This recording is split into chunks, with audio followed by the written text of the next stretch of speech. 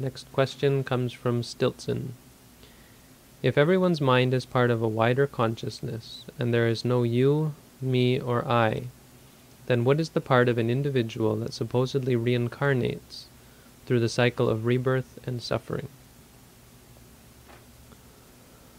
I don't think I ever said that everyone's mind is part of a wider consciousness.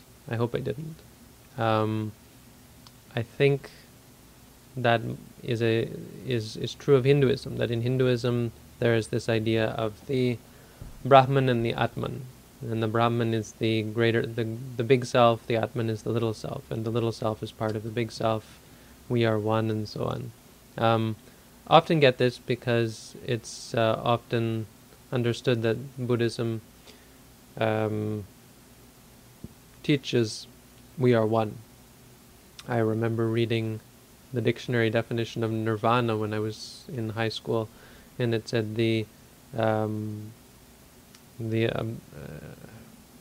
dissolving or the absolving of the whole, of the one, the part into the whole, or something like that, the self into the whole, when you no longer have a sense of being separate from everyone else.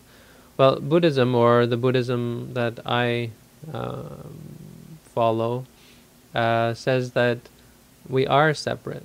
There is a stream of consciousness in every being, just as there is a stream of growth in every plant or every tree. Every human being is an individual entity, an individual stream, just like a river is an individual stream, a tree is an individual growth, and so on. Just as the body is individual. My body is not the same body as anyone else's body. That is clear. There's no, you can't really philosophize your way out of that. My body is different from other people's body. The mind is a stream. So the mind here, or the mind in this being that creates this part of the physical reality, is separate from other streams of consciousness. So that should be clear. The idea of non-self in Buddhism, of there not being a self, is that no part of the stream is the self, is a soul, is me, because it's only a part. It's like no part of the body is the whole. There is no body. Every part of the body can be taken off. There is no point that you could point to and say, that's the eternal soul, or that is an entity in and of itself. It depends on each other. When it's put together, it becomes a self. So the parts of the mind, when they come together, they create this illusion of a self. So this stream of consciousness, because it's moving so quickly, and because it's in the same place, it's arising dependent on each other, it seems like it's one.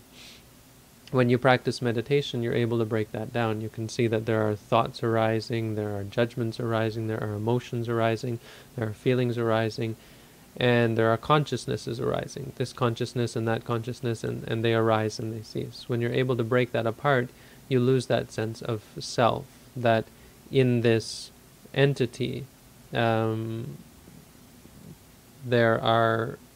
is no single thing that is permanent, lasting, stable. It's all arising and ceasing. And the other corollary to that is that there's no one in control. Because there is no one thing that is the eternal self, there's nothing in control. If this phenomenon, say this mind state,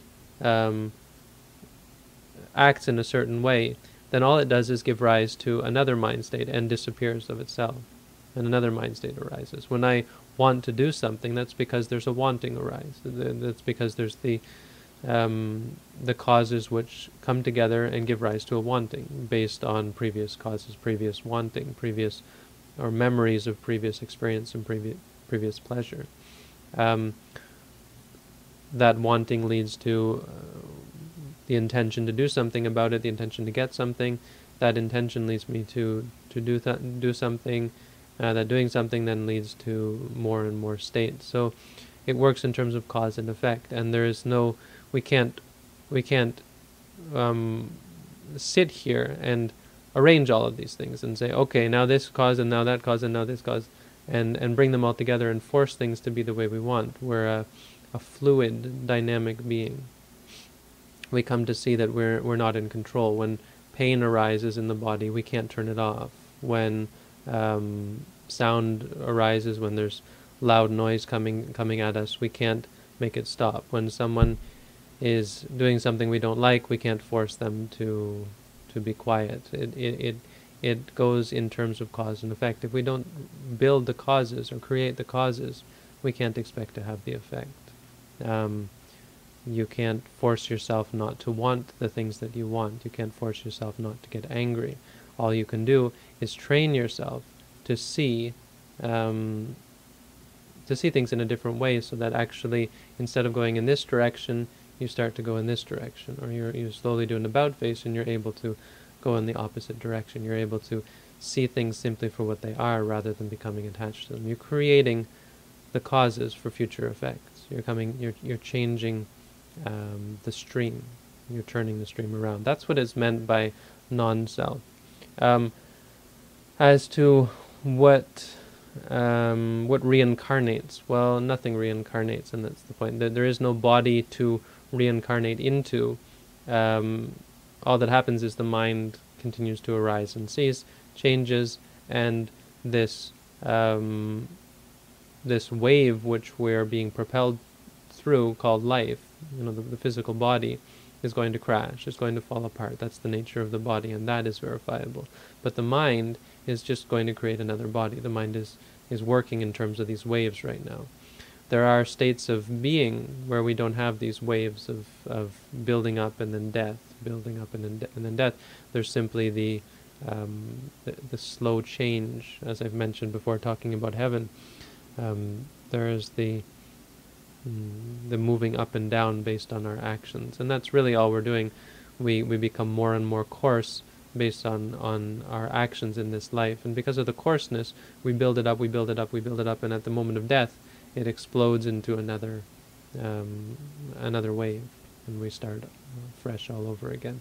If we're able to give up these coarse thoughts, coarse ideas, this clinging that is in our minds, then we're able to fly free. When at the moment of death, there is no crashing down, there's a freedom and a flying up. We can go on to heaven, or even not have to be born again. But in brief, all that there is the arising and ceasing of phenomenon. There is no and there's no evidence that it is other than that. And so, by practicing meditation, we're able to let go of this idea of self, the idea that at death this stops and something else starts, and see that actually it's just a continuation. And you'll see that that's what happens when you die, that when at that moment of death the mind continues on. The mind clings to something, keeps going, starts all over again in whatever realm it finds itself in, based on the state of mind that we've built up to that moment. And this is why meditation is very important, because we aren't a being that is reincarnated. We are just a stream of consciousness, and we don't take who we are now into the next life. It goes from that last moment, whatever we are at that last moment, goes on to the next life. With the qualifier that's dependent on everything that we do in this life. So if you kill a lot of people at the last moment, what's going to happen is all of that's going to come back to you, to haunt you. You're going to think about all of that. You're going to feel guilty. You're going to be worried, scared. You're going to feel the oppression of those mind states that you've created, and it's going to drag you down. Okay? So, no one consciousness. There are separate streams of consciousness, and no reincarnation. There is only rebirth. Rebirth again and again and again, from moment to moment, and at the moment of physical death, that continues. Okay? Thanks for the question.